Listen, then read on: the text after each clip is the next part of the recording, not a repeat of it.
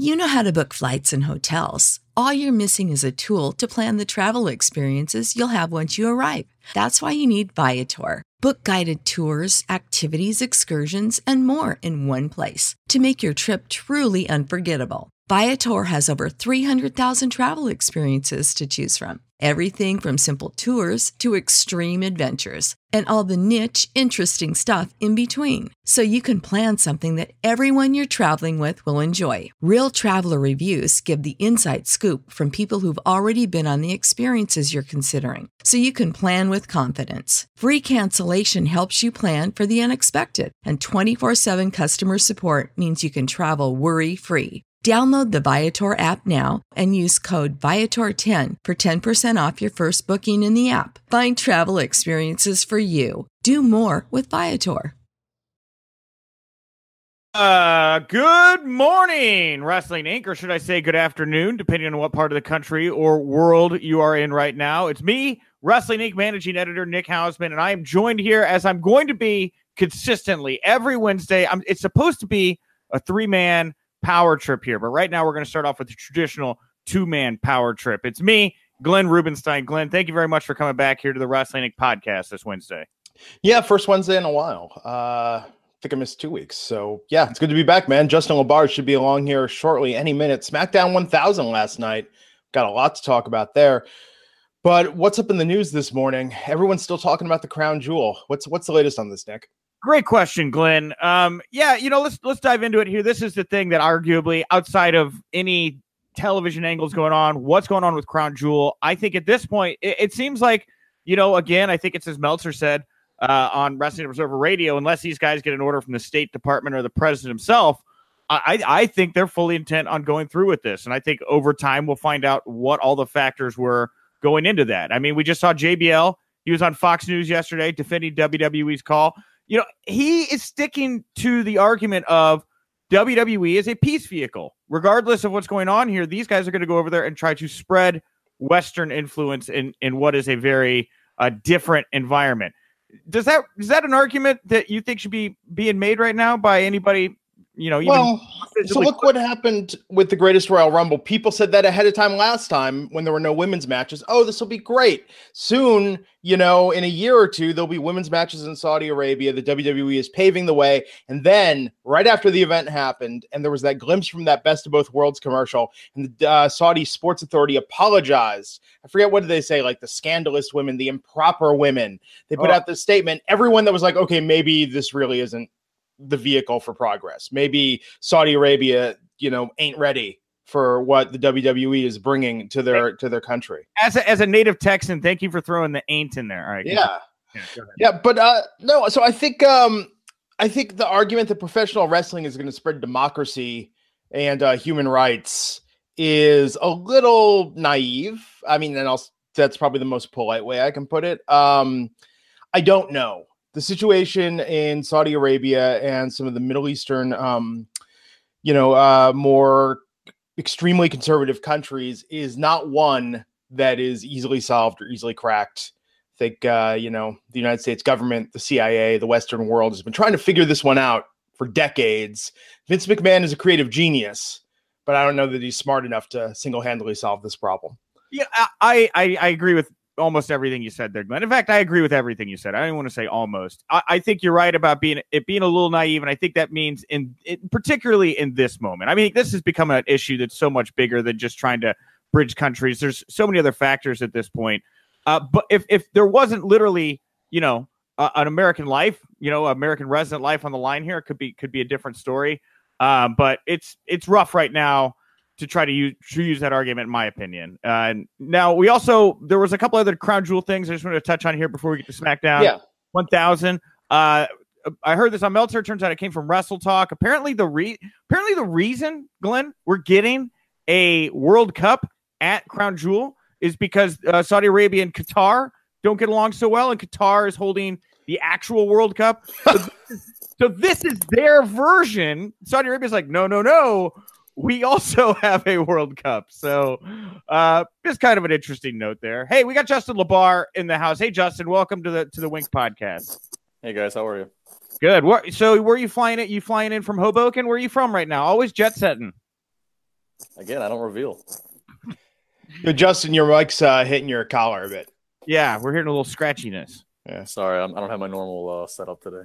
So, Justin, because you're late, I'll put this to you. So the WWE pandering to Saudi Arabia with the World Cup, perhaps would say kowtowing to Saudi Arabia by still going. What's the next low the WWE can hit in this relationship? No, wait, that is a very negative. I have to say that was a ostensibly negative way to be very negative comment. All right, anyway, Justin, answer the question. I don't know. I don't know.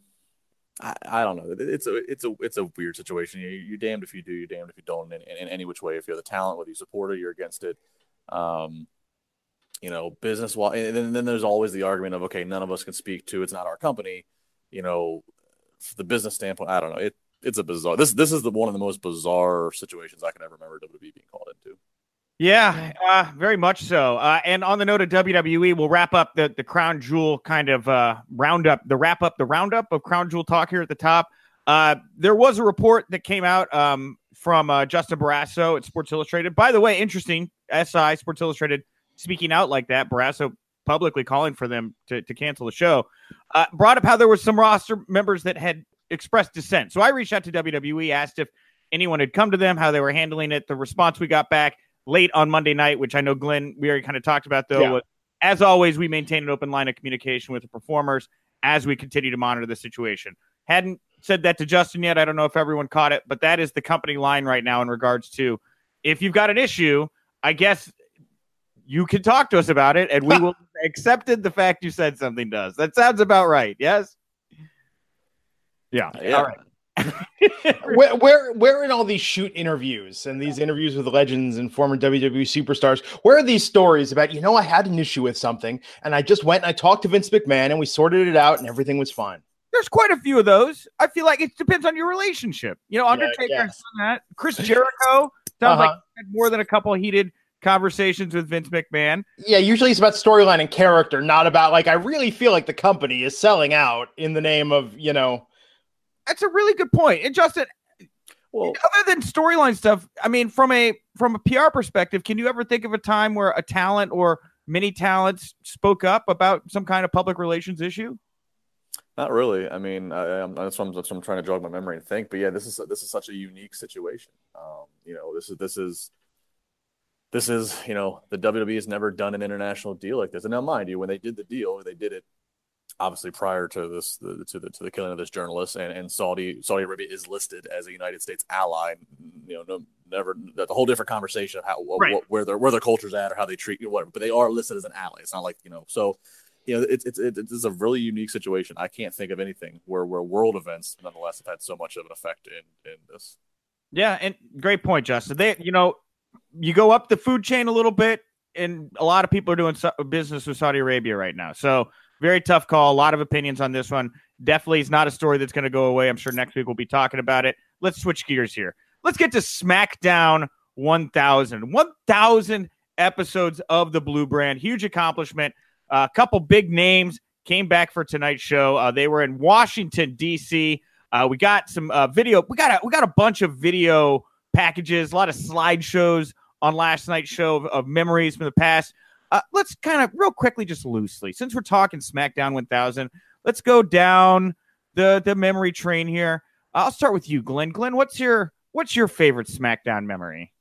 Well, I think last night just proved, once again, and we've seen this on SmackDown throughout the years, that Vince McMahon is an amazing dancer for a white man. Okay. Justin, how about you? Do you have a SmackDown favorite memory from 1000 episodes? I don't have one favorite. There's a lot of things I remember that I know took place on SmackDown, whether it be, they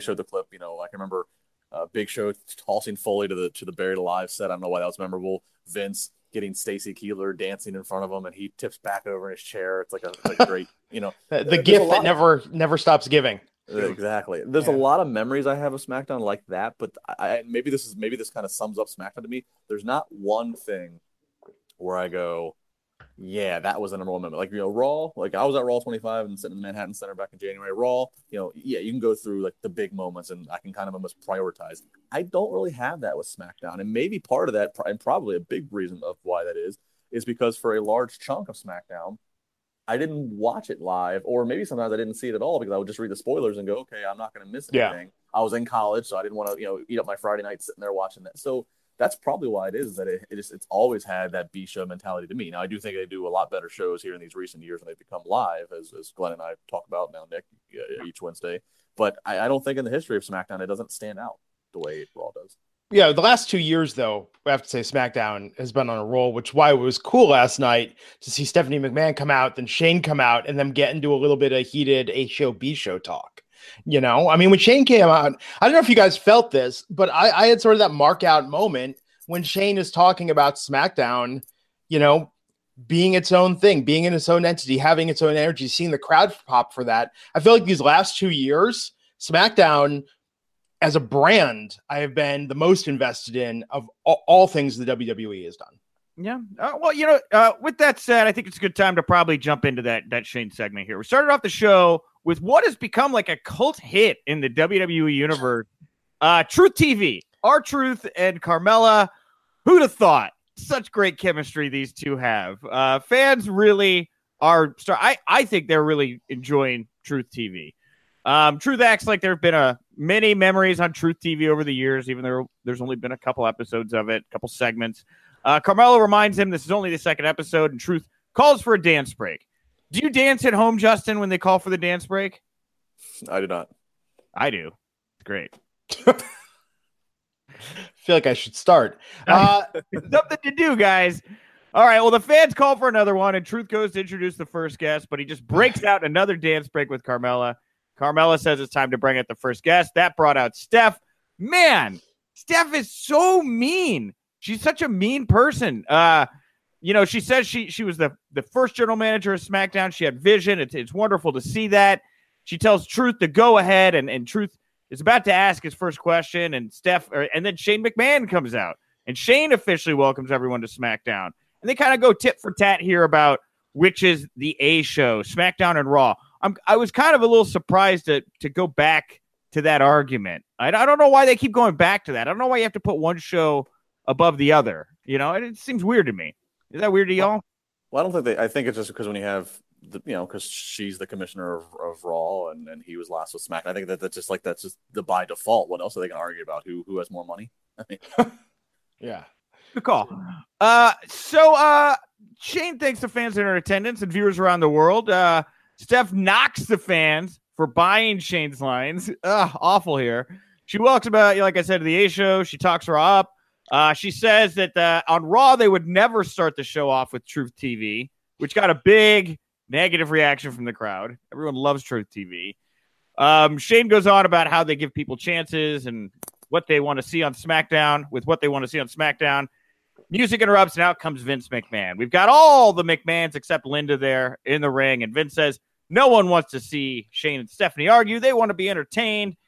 Vince says he's getting the what treatment from the crowd. Steph says, guys, he's wearing a hearing aid. You don't need to say what. He can hear you. And then Vince calls for a dance break.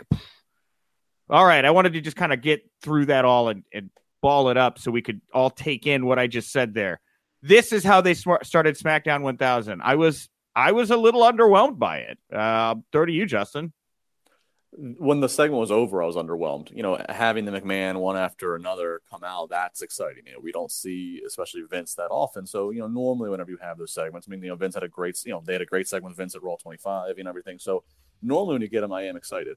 But yeah, it was very underwhelming the way it ended. What I was hoping for, because we didn't know at this point, I was hoping, okay, we never did actually find out who Truth's intended guest was. Was his intended guest Shane? And Stephanie interrupted that, or was his intended guest Vince, and then the kids interrupted that? I was hoping, okay, it's none of these three, that they would all dance, and then Truth would stop them and say, guys, we got to get the guest out here, and then it'd be The Rock. That was what I was really hoping for. So I think I set myself up way too high. Yeah, no video from The Rock even last night. A tweet. Yeah, a tweet from The Rock. The guy lives in Hollywood and is surrounded by cameras, but nobody could find 30 seconds for him to say, "Do you smell what The Rock is cooking?" and lay the SmackDown. No. He said, I do. Well, we get to the Rock stuff now, I guess. I kind of wonder if he laid out because of the Saudi stuff. I think that I don't know if there's, they're saying, hey, maybe we're not saying don't do stuff with WWE, but maybe not the right time to be on WWE TV. I kind of that was in the back of my head when Rock wasn't on the show, personally. Possibly. But anyway, yeah, just Vince calling for the dance break. There's awkward dancing, so much potential there. I don't know why they didn't give us something with some bite. I mean, it was really just fluff here with the McMahons to get the show started. And then they reminded us we got Rey and Shinsuke coming up in a World Cup qualifier. We're going to have Becky and Charlotte on the cutting edge, and we're also going to see Evolution. And then they throw to AJ Styles, Daniel Bryan, like fantasy tag team here, taking on the Usos. Glenn, what'd you think of this tag bout? Well, that to me was the darker years of SmackDown in terms of, okay, we're gonna have this random tag match with two guys that were going against each other, teaming up as a tag team to face the Usos. Come on, 4 years ago, that's SmackDown in a nutshell. Man, and again, they missed the layup. They missed the layup of not having Teddy Long come out and make it a tag team match. We're gonna put at Crown or whenever you're going to see Daniel Bryan versus AJ Styles, but tonight it's going to be a tag team match. Player, how do we not get that? Yeah, so right, Justin, so right, and I agree with you too, Glenn, that this seemed like not a traditional thing that they would, or not a thing they would normally do on SmackDown currently. This show tonight felt like there was different. I mean, I'm sure there were different voices in the room because it was a special kind of show, but it broke the mold of the kind of typical SmackDowns we've been seeing recently that I thought have largely flowed really well and have had a lot of good segments. This is a little weirdly paced last night, but we had AJ and Daniel here, and the match ends with a miscommunication between AJ and Daniel Bryan. I think Daniel Bryan kicked AJ. Bryan turns around for a double super kick from the Usos, and Daniel Bryan gets pinned in this tag match. Yeah. Usos win. And now I guess this is the seeds we have for some dissension between AJ and Daniel Bryan. Go to you, Glenn. Is this the right way to continue build for this showdown between the two? I think it's the only way to do it, right? It's hard to have two guys that are faces that are so over with the crowd in a one-on-one match against each other. It's hard to do one of those good sportsmanship feats of strength. We're going to have a contest, a battle of the wills to see who indeed is the better man. I love the way you phrase that. First of all, Princess Bride. Second, Justin, were you a fan? Do you think this was the only way to go about it for these two? Yeah, there's not much other option, as Glenn was saying. I mean, you got a guy, the two guys that are viewed to be two of the best wrestlers in the world. I mean, other than giving us a couple weeks of fluff of, man, I really respect you. Man, I really respect you. I can't wait for you to bring the best out of me. Other than that, I mean, what are you going to have them do? Take a test about wrestling psychology? I mean, and it's not like they're two large guys. So, yeah, there's no feat of strength or no arm wrestling contest or whatever is going to happen. So, yeah, then it pretty much has to be, man, I respected you. I trusted you to be my tag partner, but you kicked me in the head. I mean, you really have no other way to go about this here other than, we're the best in the world. I can't wait to fight you. So the crown jewel, does Samoa Joe run in and ruin the match? Does The Miz run in and ruin the match? Or do both of them run in and ruin the match? Ooh, good. Ooh, the double. Oh, I definitely thought Miz because Miz seems poised. Yeah. I don't think Joe. I think Joe goes into different territory. Miz, I could see. I don't know that Joe would have come into this one personally. You also have to remember too, like, how willing is WWE going to be to fly extra people over if they don't have a match? Meaning, are you going to fly somebody over just for a running spot? Because it's not like didn't they do that last time? I mean, they flew everyone over last time that was even remotely. Well, but last time they needed 50 people to fill out a battle. That's true. Royal Rumble. This they don't need that, and this is also under a lot heated controversy. So I do think there's something to the fact there, and obviously they announced the tournament before this journalist news broke. I do think it was probably in their benefit, though, and they've realized it to try to limit the amount of people that get directly attached to this a little bit. Just in the back of my head, that's something I keep thinking. And I do wonder if that's why we haven't had more multi-man bouts announced or anything. It still seems to be a pretty limited card, all things considered. And it being such a far ways away, it gives me hope that we will get Samoa Joe inside AJ's house, Samoa Joe in the smoking jacket, reading to AJ's children and tucking Wendy in. So fingers crossed. AJ, taking Saudi money right now to protecting your children, AJ Styles. Oh, it could happen. Sorry, too real. Then Usos won. Double super kick. They got Brian for the pin and the win. Paige backstage with Vicky Guerrero last night. It was interesting that Paige didn't get more on-camera talk time. Well, and this is where Justin brought up, you got Teddy Long there. Paige is literally debating what to do with 2 tag teams. And they don't even have him. Yeah.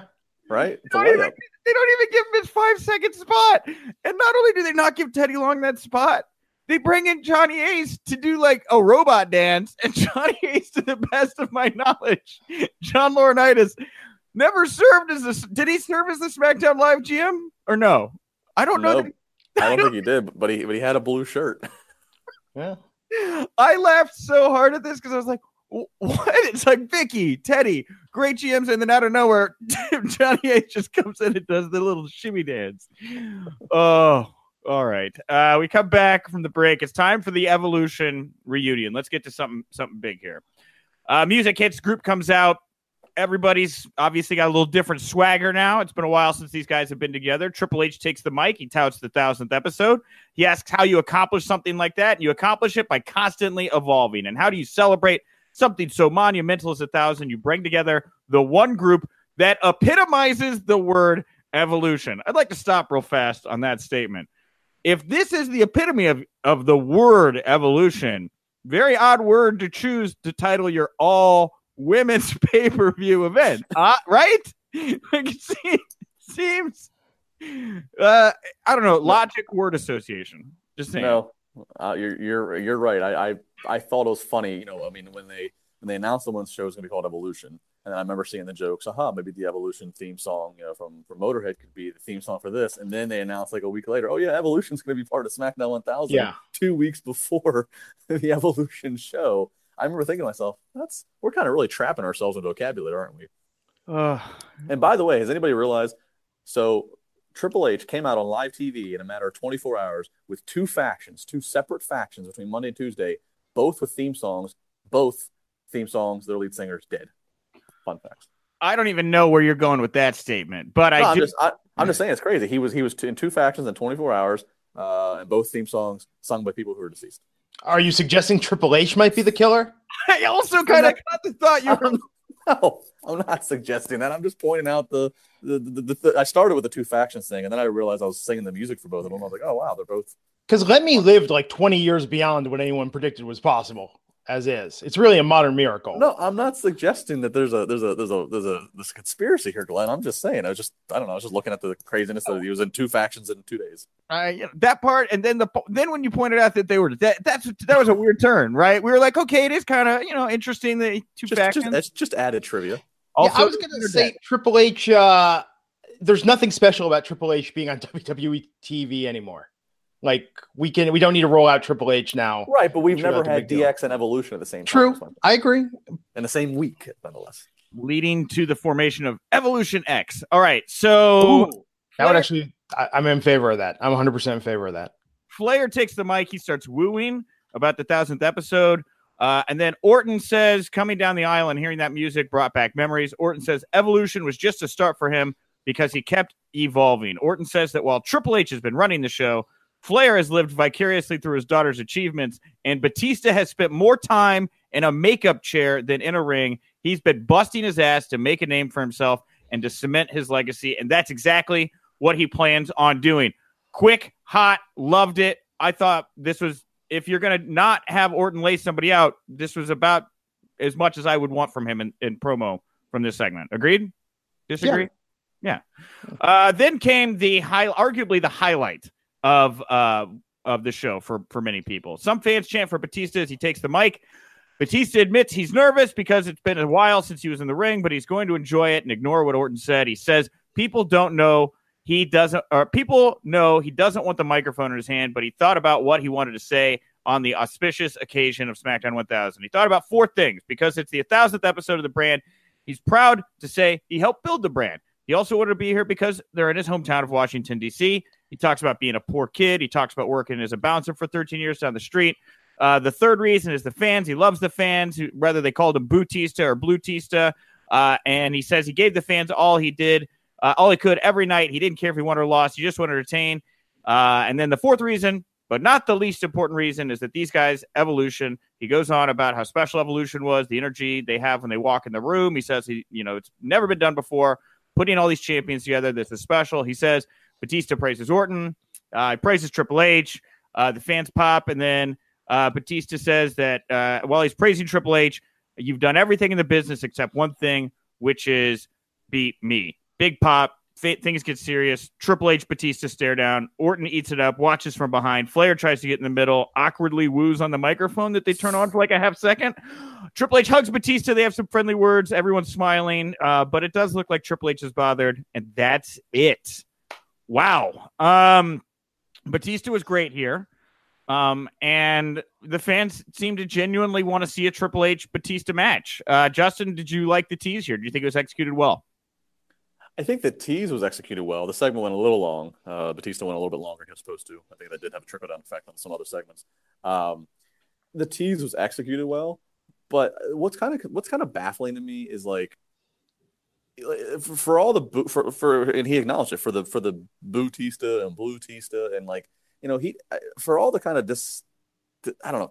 Do people actually want to see this match? Is what I'm getting to. Like people popped, but it's like they popped because it was like, he gave a verbal jab to Triple H. That's cool. It sounded good, well timed. But it's like, okay, do we actually really are fans really going to want to see this match at WrestleMania? Because I can just see the same crop of fans who dislike Batista every time he comes back to saying, oh, this is just taking up a spot that name current or young wrestler could have. I don't know. I was kind of like, yeah, executed well, and like I don't mind seeing the match, but like I was kind of shocked that it was like such the top story all over social media, people buzzing about it. I'm like, a lot of the people, I'm like, do you guys actually want to see this match, or are you just going to bitch about it once it gets announced? I don't know.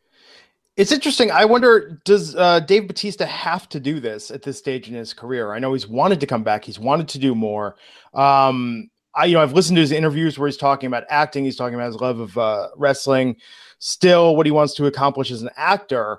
But I mean, look at Guardians 1, Guardians 2, Infinity War. He's going to be in Avengers 4. There's talk now that James Gunn is doing Suicide Squad 2 for DC, that Batista might move over and play a character there. I feel like, I don't know. Good on him for wanting to come back and give something back to the wrestling world, but clearly his career does not need this at this point. But wouldn't giving back to the wrestling career mean, Batista versus, again, pick somebody current? Is it really giving back that he comes back and does WrestleMania against Triple H? Well, as Triple H, I think he could be a face, and I think he could be cheered. I think the nice guy that we've heard in interviews, and I mean, come on, it's like, look at Guardians and what he does as Drax. Like, I think that he'll get, some crossover interest maybe back. And I guess against Triple H, he can be the face. I think against a younger talent, he would be in a heel position that might not play as well to his mainstream fan base. Yeah, that's true. That's a good and point. Last time Bluetista, that run, he came back and was not at the level of celebrity he's at now and tried to play by a lot of the same rules I think that he had when he was a normal superstar. I don't get the vibe he's going to do that this time. Yeah. And if that means him coming back and saying some of the stuff he's been saying more shoot styled in interviews over the past year or so about these guys never liked me. Hunter never let me go. I tried to get through to these guys. I disagree with management. I genuinely don't like decisions that were made. If you could pull some of that realism in and separate it from previous stories you've told with Batista and Triple H, I absolutely think you can get fans on the hook for this one. And I've said this before, and this is no hyperbole. Now, granted, I didn't see every film that came out this year, but I think Batista should have been nominated for an Oscar for Drax in the first Guardians film. When you look at who he is and his personality, and then you look at how well he portrayed that character with such comedic timing, and you had autism and Asperger's advocates saying that this was a portrayal of someone on the spectrum that was done so well, of someone who's so literal, yet he showed so much emotion in his backstory. To me, that showed this guy can act. I just think he's waiting for the right role beyond Drax that's going to help elevate him to the next level. Yeah, I had honestly thought of him as earning an award for that. I just didn't think it was a big enough character. I don't think you're wrong. I mean, you said a lot of things that are correct, and maybe this would be a stepping stone to lead to a role that would get an award. Absolutely. I want to see what movie he's going to do next. I feel like the WWE for him, if this doesn't help elevate him further and push him along and connect with the fans. And someone in the chat pointed this out. His bad reaction last time was, like you said, with younger talent, that younger talent was Daniel Bryan. Like that, that doesn't help Batista get over as the family-friendly face. And that is my last memory of him is, I remember sitting ringside at Rumble 2014, the one that he came back and won, the one that Daniel Bryan was not in. And, it came down to Batista and Roman Reigns. And the people were going crazy for Roman Reigns, hoping that just because they didn't want it to be Batista. And, of course, a year later, Roman Reigns went to Philadelphia. We all remember that one. I guess that's just my last memory is, like, Batista's just not – he's not one of those guys like The Rock who, when he comes back for cameos, or Austin or Jericho or whatever, he's not one of those guys I think that gets the same love. But you guys do make good points. He has elevated his status in the mainstream, and so – And there was, and I know we got to move on here because we're going to lose. We're at the halfway point here, and Glenn's got a heart out. But I do think there was a different tone and presentation for Batista last night. I have never seen him that loose in the ring. He seemed very comfortable, and I just kind of wonder what if you take that energy. Where do you go with that storyline with Triple H? I think they've done things that could plant the seeds for something very real that could hook people.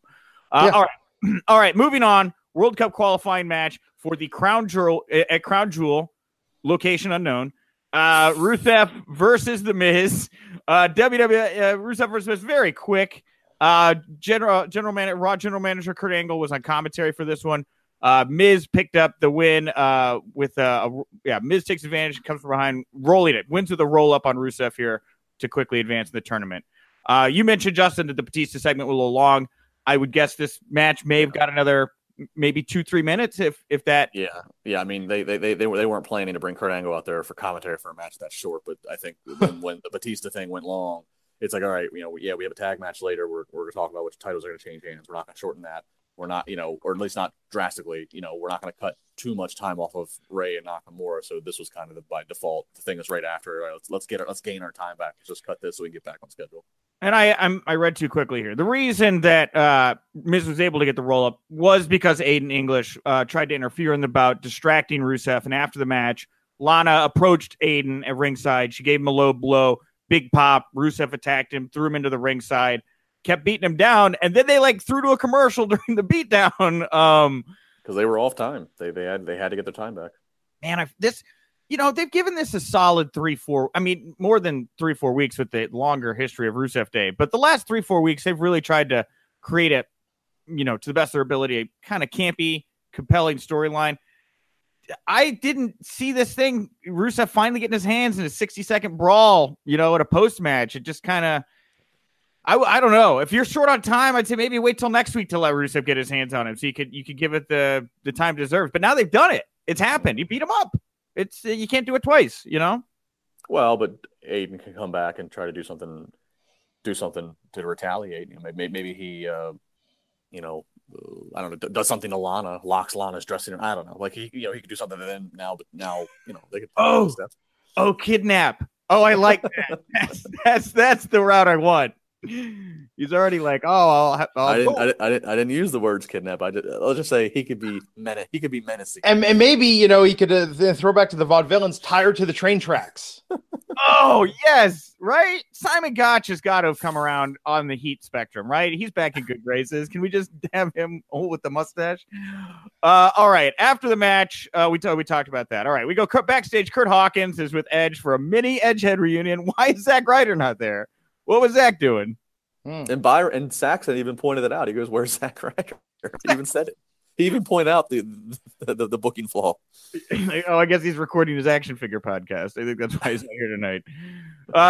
Now, still to come, the cutting edge. All right, we come back, and Tony Kimmel got to do Edge's big SmackDown Superstar entrance. Great. Glad that was included. He says Edge comes out. He says doesn't get any bigger than SmackDown 1000. He feels like he's just been there. He says SmackDown always felt like his show, and he talks about some of the biggest moments from the Blue brand, including the no DQ match with WWE Hall of Famer Eddie Guerrero. Fans chant for Eddie.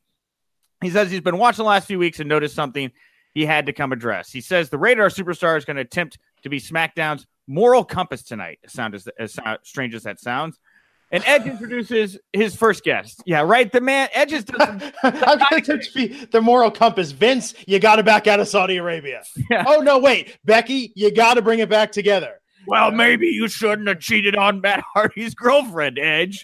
We're going to be throwing accusations around. Or the same moral compass who had a live sex celebration. Yeah, maybe I wouldn't have speared Mick through that flaming table knowing his body was all beat up, you jerk. Just say no. All right, get out of my office. Get out. Get out. Grab a lobster and steak. Double fist. Get out. All right. Sorry, guys. We go. I lost my spot. He introduces his first guest, SmackDown Women's Champion Becky Lynch. The fans chant for Becky as she enters the ring. Edge thanks her for coming and is happy she's here. He says he couldn't help but notice how he and Becky were a lot alike, right? Becky says that Edge is one of the people she modeled her career after. She appreciates him having her on the show. And Becky says clearly Edge sees what she sees. Edge agrees, and he hopes she's going to hear him out. And he goes on about how he wasn't supposed to be in the main event. He wasn't supposed to be on posters. He had to scratch and bite and claw for every inch, just like Becky. And the fans chant, "You deserve it." And Edge says Becky didn't make the right choice in throwing away her friendship with Charlotte. Edge says he made those same choices because he crushed any friendships that got in his way on his way to the top. And he left a trail of burned bridges. And Edge says Becky can win all the titles she wants. Her face can be on the posters, but the choices she makes will define her, and they will stain her soul. Edge says the end result of choices she's making now will end with Becky sitting at home, staring at titles on the wall, reminiscing about her accomplishments all by herself. And Edge says the kicker is that Becky is not even going to like herself. And Becky takes a second here, long, appropriate second to take in the comment that Edge just made. And she said, you know what? You're right. I don't like myself. I love myself. And everybody goes nuts. She tells Edge to stop being so condescending to the champ, get out of her ring, and try to be careful not to break your neck again on the way back out through the ropes. The music interrupts. Out comes Charlotte Flair. Flair asks Becky if she really had to go there. Flair tells Edge all Becky cares about is the title on her shoulder. Flair mentions Becky running away from her at Super SmackDown. Charlotte enters the ring, ends up tackling Becky, brawl around the mat. Officials come out to try to break them up. Adam Pearce, Jamie Noble, Fit Finlay, stars of SmackDown past, now in suits. Several referees try to break up the fight. We go to commercial here. Maybe one of the best parts of the show. I mean, outside of Batista. Good. Yeah. Good. Yeah. What'd you think of the line, Glenn, about don't break your neck again? No, I thought that was great. I mean, I like that she put that in there. Becky's just been so awesome. You know, that's part of the reason why I know we talked about this. Got my tickets to WWE Evolution, was on the fence a little bit about, I'm not really excited about any of the matches, but Becky versus Charlotte, last woman standing. Can't wait for it. Going to be worth the 12 hours I'm going to spend in a plane round trip to see Evolution live. Dude, that's awesome, man. Yeah, I don't know if it's the accent combined with the sass or what it is, but like when she's delivering these, when Becky's delivering these jabs and these put downs, they just come off so well. They get the reaction you want. She's just on a whole different level. I thought, aside from the funny hypocrisy that we all just laughed about him being a moral compass, I think it was well done. I thought he delivered his lines well, and I thought she reacted well to it. I think it. I think it was good use of Edge. Yeah. He made a good argument for why he has such an attachment to SmackDown. Even hearing him talk, I thought back to the Undertaker program. I thought back to the scraggly beard. I thought back to Vicky Guerrero. And I really do kind of identify Edge as, one of the people that helped put SmackDown on the map. I genuinely think he's probably one of the few big guys that really could call SmackDown home, Yeah, I think if you think, okay, who really owns SmackDown, I think you got to put Edge in there. I think Batista is a name you got to put in there. I think JBL is a name you put in there. I think there's definitely a handful of names you can simply say that they were truly SmackDown guys. Mm-hmm. Yeah. Very cool and awesome seeing Jamie Noble, right? And talking about SmackDown guys. I got excited, Fit Finlay. You're his biggest fan, Nick. I do. I like Jamie Noble.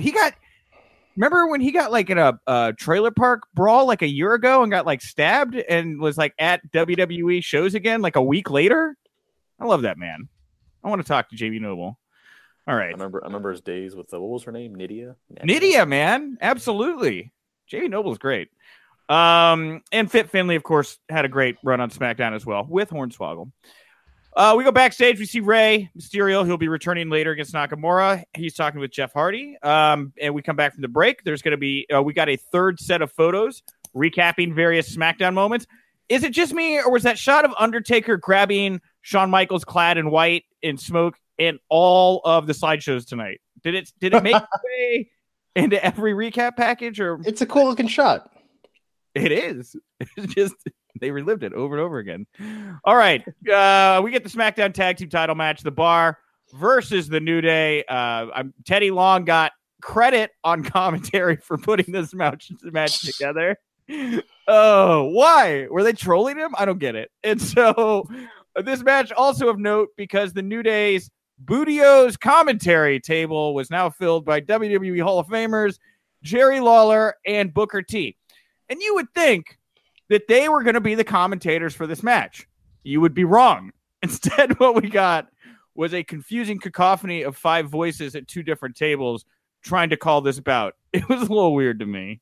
I don't know. Well, and it's like King and Booker didn't know when they were supposed to talk. Like we'd randomly get the picture that now the camera's on their table, so they need to say something.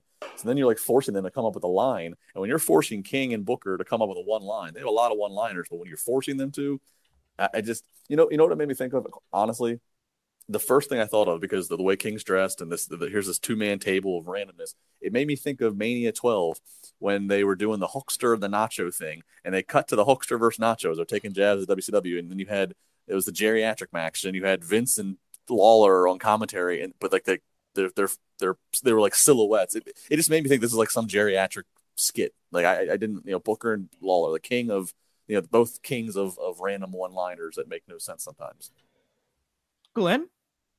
No, I thought it was a little confusing having the double commentary, but enjoyed the match and the Big Show run-in at the end. I'm telling you, I think for Crown Jewel, 3-on-3, The Bar and Big Show versus New Day, right? I mean, books itself.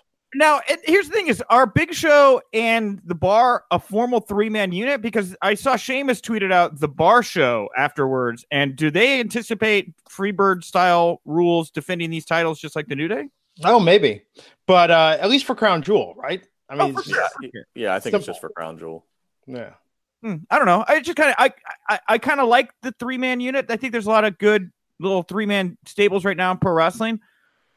Just interesting that there's 2 guys that would be exercising the Freebird rule, 2 teams that would be exercising that rule at the same time. I can't think of a time when that's happened. It's maybe like a Nation of Domination, Disciples of Apocalypse, and Los Periculos.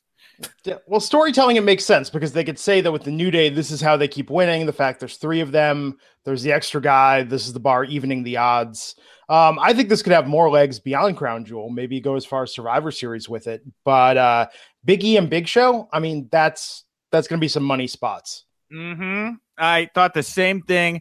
And Big E's face when he saw Big Show out there, getting that direct eye contact. Big E's always so good with facial reactions anyway. The surprise, it was almost like he felt betrayed. It was like that look, betrayal. Big Show, we thought you were our big friend. No. Yeah. So, yeah, I agree. That'll be great. And, also, yeah, the Bar beat the New Day here, took the titles back. New tag team champions, 5-timers club. They've joined that. I remember a report a while back about, I'm trying to remember who it was. I like to cite my sources traditionally, but about the New Day maybe being positioned to eventually overtake the all-time tag team title record. And they're still a bit off, but it doesn't. I always think about that when I see them hold the titles for like a month or so and then lose them again. If that makes sense. I don't know. Yeah, it's kind of like the same thing of why like Charlotte kept losing it to Sasha and then winning it back. They just want to like keep adding up the title reign numbers. Mm-hmm. Yeah, and this is a good team to go back and forth with.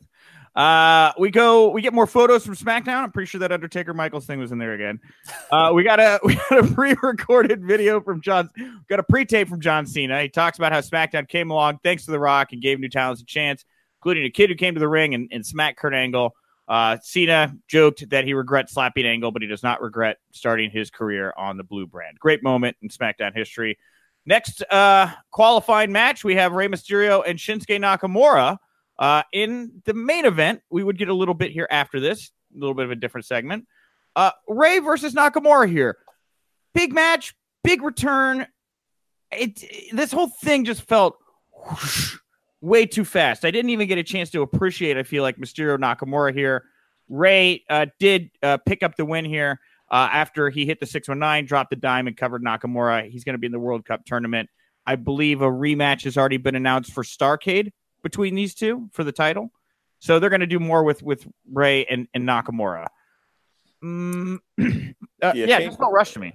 Yeah, it came a little flat, a little rushed. The two guys seemed like they were a little. I mean, it seemed like they got a little snug on each other, a little off time at times. I will say there was a great spot with the baseball slide out to the outside that Ray did. That was probably. Oh my God, that was just incredible. I was thinking about last night. I got the email WWE's doing some live events in the Bay Area. I'm just like, man, if Ray's doing the house shows on the SmackDown loop, that'll get me to go. If I was on the fence before.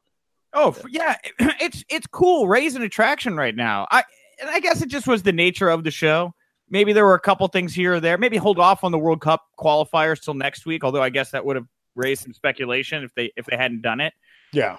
But it just seemed like if they'd have trimmed this down a couple segments, let stuff like this breathe a little bit more, would have maybe felt a little bit more. It is funny to me, and I said this last week to you, Nick. I said, it's pretty obvious. Okay, Ray's going to win. He's not going to lose his return match. He's not going to lose his returning match. And of course, this World Cup is very much a nostalgia cup. It's very much the Saudi Arabia show. They wanted these nostalgia guys, Orton, Cena, etc. It is interesting that they're calling it the World Cup, and everybody who's qualified is American, which is interesting because WWE has more international flavor than ever on the roster, but they're going with all Americans in what's called a World Cup. Yeah, well, it's like the National Football League. I don't know. Wait, which one is it? I'm not a big sports. I know Ray's. I know Ray, Mexican, but it's like everybody they don't have I don't know. I would have thought they would have more flavor. I would have thought you would have got a Sheamus, you would have got a Drew McIntyre, you would have got more international flavor. It's just everybody's. At this point, I think it was just like we need 8 big names to make this team important. I agree with you. If it wasn't just like some, if they weren't just trying to tell Saudi Arabia, hey, you guys got a World Cup too, and we're just trying to satiate everyone here. If they'd have had more reason to put thought into it, like I think you're thinking of a former World Cup, maybe on like WWE Network or something. This just didn't seem like it was ever intended to be more than just a title on a tournament. So let's go back to Ray's head first slide out of the ring and how awesome that was. Do you think was that did he oil up extra to get that little bounce on the way out, or did he just time that he did almost like he was doing the worm, he did a little bounce right at the edge and just flew? That was so cool to see that last night. I've seen Ray do that before, and it is a cool spot. I got sensitive skin, and he's not wearing a shirt, and I had a similar thought. I didn't think did he lube himself up. I just kind of thought, did he burn his? Is he? Oh yeah, Nick, your thoughts that's gonna be hell on the nipples. Yes, exactly. I'm gonna Band-Aids here after the show. It's not carpet. It's not rug burn. I mean, that's how. Are you simulating that if you did it on carpet, how it would feel? Is that what you're? Canvas is not it's not like silk sheets, I know. I'm just. I'm sure he had some kind of water or oil or something. Does that help? Sweat. Oh yeah, at the end of the show, it's like a slip and slide on there. See, at that point, it's like an accelerant, and I hadn't necessarily thought about the nips in particular, but Glenn said it, and now I'm thinking yeah. That would anyway. That's rough. It's uncomfortable to think about. Ugh.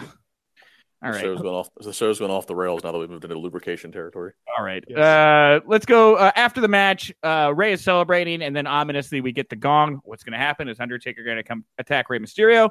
Not at all. Not at all. Undertaker comes out. Ray leaves the ring. Taker basically just says at Crown Jewel, DX will rest in peace. I could have read the other descriptives here, but that's about it, right? More coherent than his Raw 25 promo. Ugh. Yes, but at least this had a purpose, right? He does have a match coming up, but yeah, that Raw 25 promo, that was like word jazz. That wasn't a promo. His combined time of walking to and from the ring was longer than his combined time standing in the ring. I had a couple people mention to me on Twitter how they thought that this show could have used a third hour, right? Whether or not they Absolutely. could. I can guess why they didn't do it. But I really thought they were going to be go to the WWE Network to see whatever Taker's going to do, because it happened so close there right at the end. I know they can't really do an overrun because of the purge. This felt like an appropriate time to maybe send your diehards to the network to get a little bit more out of this monumental event. What I thought it was going to be is after you said the rest in peace is I thought, okay, yeah, because I looked at the time, like, right, they got to get out. And then I was thinking, okay, maybe we know Triple H is there. Maybe DX Music's hits or something like that. And then they go, oh, my God, we got to go. And then, then toss to the network or it's some kind of a special they release on YouTube of showing what happened after they went off the air. And, yeah. Yes, I agree. I wanted that kind of stay tuned, folks, type feel for the end of SmackDown 1000. And instead, I just kind of got stay tuned. Like it was like, question mark. A mixed bag for me. I liked Batista. I thought Becky shined as usual. The tag match was good, albeit a little convoluted on commentary. And then Vince McMahon, that man just loves to dance, I guess. But I wonder how many, we heard Torrie Wilson, James Ellsworth. It seems like a lot of people that we heard would supposedly be there weren't seen. Do we know anything about that? Oh yeah, Ellsworth was supposed to be there. He was bad. They dropped a YouTube backstage vignette on YouTube.com/WWE. Ellsworth was backstage. I haven't watched the video, but he explains why he wasn't on the show. So you can go find that if you'd like. I'm gonna guess Bound for Glory. Is that what he says? Who knows? I don't. I just got the vibe that day the writers' room just looked like sheets. Yeah. Well, they had too much for a 2-hour show, honestly. And they probably shouldn't have had any matches last night if they were just going to do all nostalgia and stuff in hindsight. I thought, all in all, good show. But yeah, Mixed Match Challenge was business as usual last night. There was nothing special about that. Mm-hmm. I got to get back in. Tune into Facebook to see who the Undertaker's Mixed Match Challenge partner is. Oh, if it was Taker and Michelle, that would actually be so cool. That would be really cool, but you know who you really want tagging with Taker is Sister Abigail, right? That's the Mixed Match Challenge team you need. Let's talk about that. I got 3 quick news bits here we're going to hit on before we wrap up the show here today. Thank you guys for enjoying the SmackDown preview, but I brought up Bray Wyatt there, Sister Abigail. Bray Wyatt has resurfaced on Twitter, and have you guys had a chance to check out the bizarre series of tweets that Bray put up in the past couple days? I saw some of them, seems kind of Bray Wyatt-ish. Yeah, it seems like he's kind of introducing. I'm going to pull it up here. I had this later in the run sheet, but I'll pull it up right now. This will take me a second. Yeah, this was kind of interesting because, obviously Matt Hardy went down with injury. They were in the Deleters of Worlds. What is Bray Wyatt's next move going to be here? And there's a new tweet too here that I hadn't noticed. So these are all kind of out of order. Day 23, subject is showing signs of progress at times. Violent outbursts are commonplace. Spewing threats at our staff in multiple languages and reciting passages from Bible. And then it goes day 3, so back in time. Subject believes God as well as several other entities speak to him directly. They gave him a scapegoat for 7, pulled a nail from his cell. He was attempting to repent through torture, masochistic tendencies. Pray that after so many treatments, he will be free in this affliction once and for all. Sincerely, Dr. M. And day 5, subject keeps watching Cape Fear. Will not stop imitating Robert De Niro. Yeah, and then and then there's one more here. Some of the staff are apathetic to a situation. Others intrigued, and there are others like me teetering on the verge of obsession. Location: Orleans Parish. And then it says, "My time is at hand." And it looks like there's a Bible quote at the bottom. Riddle, and then he comes back and he loses. Riddles go away. Doesn't matter. That's what it really comes down to is riddle. Okay, show me something when he comes back. I'm rereading this now, and I have a different take on it now. This has got to be this Dr. M's notes about whatever Bray Wyatt has been doing since he's off TV. Like he went to an asylum in New Orleans, and I'm going to guess he is like got a hold of the notes. I got to think that these are notes about him from these days, right? I guess. Again, like I said, I kind of. He speaks again. It's just riddle, and then it's just I want to see the follow through. Yeah, I don't know. Glenn, does this bite you at all? Are you kind of the same way where you're just like, more Bray Wyatt? Yeah, they're not going to do anything substantially different, and I think he needs that. I think he needs something really different this time. The only thing that's changed in the last year is he became really toned down with Matt Hardy, and that's because by comparison, Matt was the more flamboyant one with the crazy talk. Yeah, I mean, I'm not gonna lie. The idea of Bray Wyatt in an insane asylum being dealt with crawling up the walls and pulling ceilings out of the, he's got the stigmata and nails shoot out of his hand into the ceiling. I mean, never thought that. Yeah, if we get some video of if we get illustration of this stuff, but if it's just going to be him riddling doing tweets just to kind of kill time until he does come back. Actually, I'm going to take a different tact on that, Justin. If we get that, but Bray Wyatt comes back and Bray Wyatt's cured, they got him on some new meds. Bray Wyatt's got it all together. George the Animal Steel style, right? Like he gets hit in the head and now he's like a genius. Oh. Also talking about characters, controversial characters. Austin Aries, Bound for Glory. We didn't talk about this on Monday night, Glenn. I don't know if you saw it. I was watching Bound for Glory live. Very controversial ending. Johnny Impact winning the title. Austin Aries no selling the finish, standing up to his feet, walking out, flipping off Don Callis, flipping off the fans, using profanities. Bizarre. Justin, what have you heard about what's going on with Aries and Impact right now? I mean, I don't have any insight. I mean, I can only just comment as a viewer. I mean, I think, yes, it's a work. If anybody, I mean, it's great. It's great to question. I don't mean to say yes, it's a work, like to talk down to anybody questioning. It's good to question things. That means that they're doing a good job. Aries, by reputation, makes this story that much more believable. That maybe this is something that went off the rails. Because he's perceived to be a little bit of a person that's difficult to deal with as from his, past stuff and career. But all in all, I think TNA did a good job. I think from the tweets to the presser to how they did this. I mean, I know some people think, oh, he just disrespected and no sold the whole match and moved, but it's gotten people talking. It's buzzing. I think it was good. I think it was executed well. Yeah, Glenn, has this grabbed you at all? I don't know where Impact is. No, I keep thinking about watching Impact, and then I keep thinking about how I know people who work for Impact, and think like, do I want to try and write for Impact? Like, this is the process I go through every time Impact comes up, because I'm like, to me, it seems like a step above trying to get a program on my local public access channel. Like, maybe if I, just talk to some people, I could sort of, pitch some ideas and whatnot. And then I think, my schedule's busy enough, I don't know about that.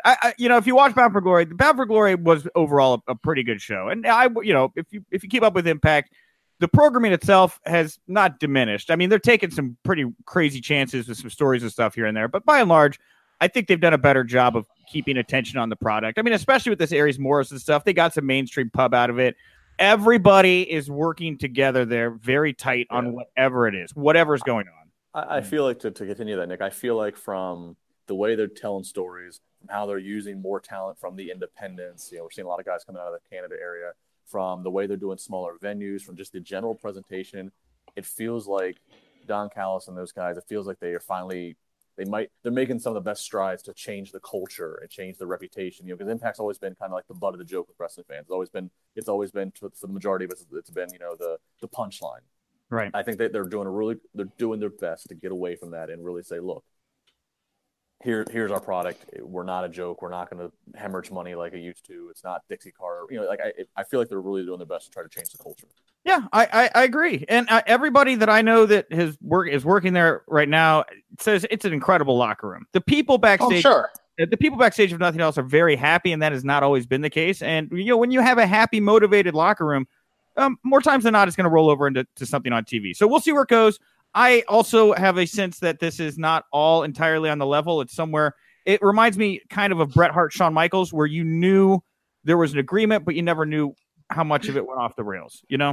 You were going somewhere else. It's not entirely on the level. Could there be mob money involved? I'm not saying, but it's not entirely on the level. Yeah. It just, those guys cross lines. They blurred the lines where it's like, well, I know this stuff they're all working together, but maybe he didn't see that one coming. I think there's a lot of that here with Aries and Morrison as well. And last thing here, real quickly, we'll touch on, they did announce a battle royal for Evolution.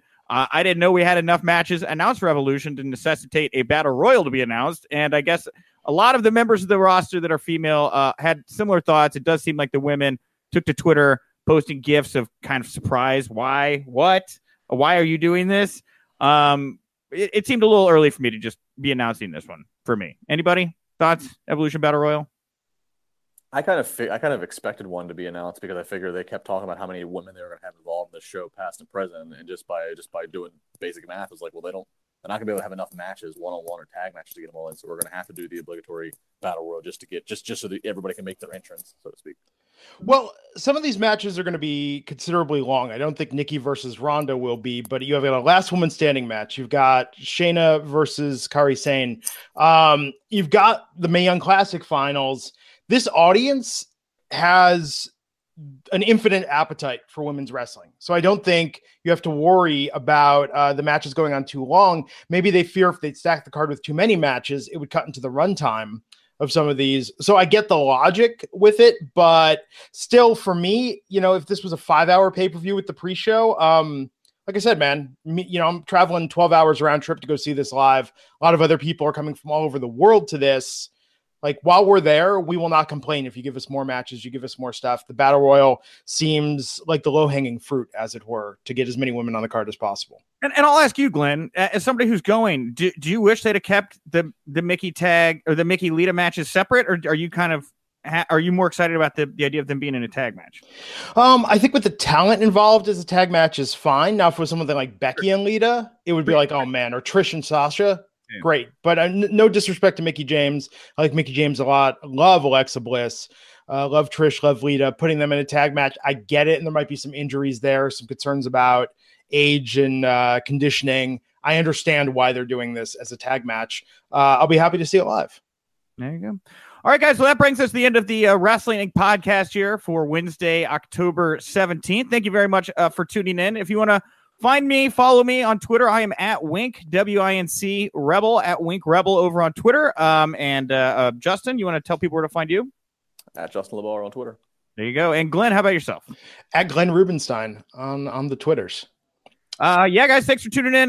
This will be up on the Wrestling Inc. audio channel via iTunes. Please subscribe there. Share this out. It's also on the Wrestling Inc. Facebook page. It's also on the Wrestling Inc. YouTube channel. And, of course, you need to go to Wrestling Inc. every single day to get all your wrestling news. Make it your life. Make it your religion, because you know what? If you winked, you didn't miss it. For the ones who work hard to ensure their crew can always go the extra mile, and the ones who get in early so everyone can go home on time, there's Grainger, offering professional-grade supplies backed by product experts so you can quickly and easily find what you need. Plus, you can count on access to a committed team ready to go the extra mile for you. Call, click Grainger.com, or just stop by. Grainger, for the ones who get it done.